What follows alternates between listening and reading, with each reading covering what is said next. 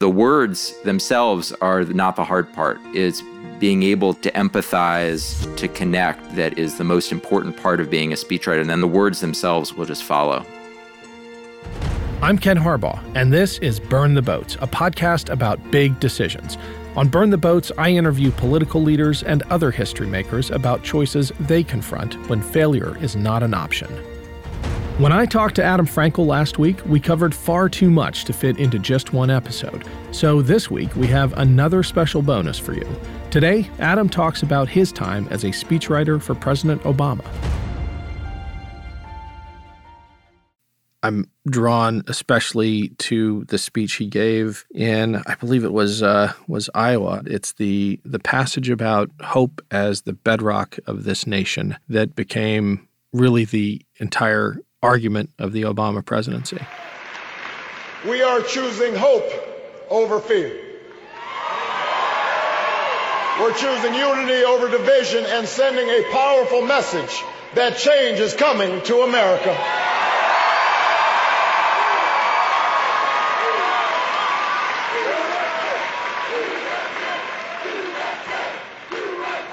I'm wondering if, as you penned those words, you realized how definitive they would become of that campaign. No, I mean, the speech you're referring to is the Iowa caucus night speech, which John Favreau and I wrote a draft of together in an Iowa coffee shop in Des Moines a few days before the caucuses.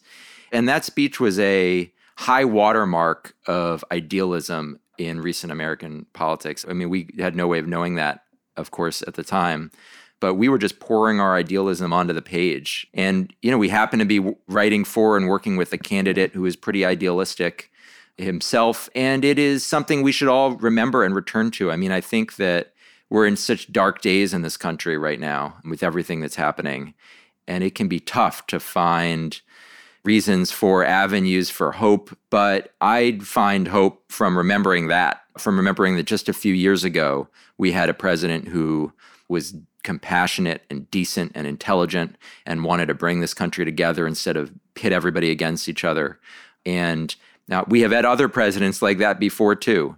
So I'm proud to have been a part of a campaign that set that standard, not just for hope and not just for unity, but also for integrity, for character, for these sorts of other qualities which are in short supply these days in Washington and in the White House, but I think can provide a North Star for all of us who want to return to those sorts of standards. I'm wondering if speechwriters, as part of a job requirement, need be confessional in nature. I mean, there's a real emotional vulnerability to the speechwriters I've spoken to. I'm wondering if the job draws that out of people or if you need that going in. Well, I think that, one of the most, if not the most important quality of a speech, at least for a political leader, is to connect with the audience.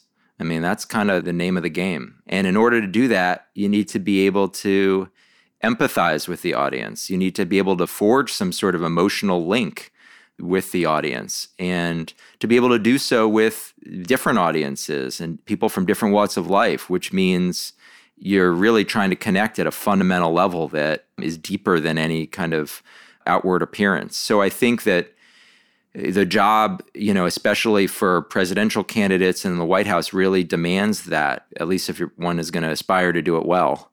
It brings that out of you as a writer. It's important. I mean, when we were working in the White House on a whole variety of speeches, when we were singling out individuals, I remember after the West Virginia mine disaster, the president gave a eulogy, and I was on the phone with, people who had worked with miners, who had been miners, and could help me understand that experience, could help me understand what the job entailed, what the kind of life entailed.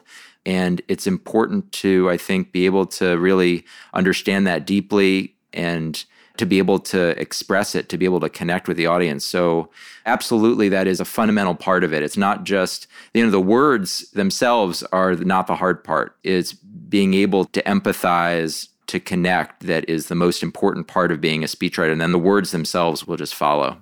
You're pretty clear in assessing the strength of the Obama speechwriting team by saying that the best speechwriter on that team was President Obama. What was it like to write speeches for someone who was a better speechwriter than anyone on the team? Well, I should add, in Barack Obama's own words, he was a better speechwriter than his speechwriters. As he said on the record. Add eye roll, right? Yeah. But, the thing about that was I couldn't disagree with him. Right, None of us could, right. So we could roll our eyes, but we couldn't disagree with him. He was. Look, we'd always get his edits back. And he'd make the speeches better without fail. I'd sort of eagerly await his edits because we'd get these drafts back with his, his beautiful penmanship. And I'd always kind of just be eager to see what notes he'd given or what fixes he'd made. He just he has a very distinctive way of writing and thinking, and he'd always phrase things in ways that I found surprising and never would have thought of myself. And, I think one of the things that as speechwriters you often get is, something about this draft just doesn't feel right, without much guidance about what exactly to do about it. Yeah. But Barack Obama is a writer, and he would never do that. So if he had a problem with something, he would tell you exactly what to do to fix it. He'd structurally or in terms of line edits, he was editor-in-chief among his many other responsibilities. And it was a privilege. Honestly, it was a privilege for a number of reasons, but including in that respect. I think a lot of presidential speechwriters, and I've had the good fortune to get to know a bunch of them because it's a relatively small group. Over the years, we've occasionally had gatherings of what's called the Judson Welliver Society of former presidential wordsmiths named after Warren G. Harding's speechwriter or something. But I've sort of gotten to know some of them, and what I found is many of them are just extraordinary writers. They've worked for presidents who they believed in, but who themselves were not great writers and didn't claim to be, or in some cases probably want to be. And so the speechwriters would sometimes write the speeches, hand them to the president, who would just deliver them without making any edits. Peggy Noonan has written about writing draft speeches that Reagan just delivered and barely, spending any time with Reagan. And so just from the perspective of a writer, we're in a very fortunate position to have that kind of collaborative relationship with Obama, where it really was an exchange. I'm not going to say every speech was like that, but many of them were, and certainly the most important ones all were. He was deeply, deeply involved from beginning to end, from sort of conceiving it and structuring it to line edits right before delivery. Thanks again to Adam Frankel for joining me. Next week, we'll be back to our regular episodes.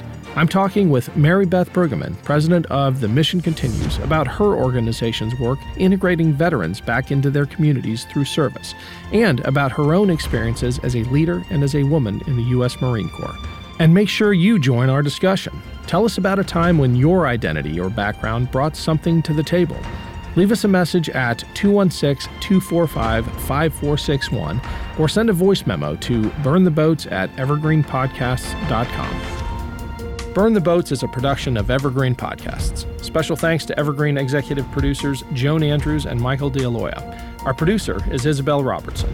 Audio engineer is Sean Ruhl Hoffman. Our theme music is Climbing to Greatness by Cody Martin. If you enjoyed today's episode of Burn the Boats, please rate and review us on iTunes. It really helps other listeners find the show. I'm Ken Harbaugh, and this is Burn the Boats, a podcast about big decisions.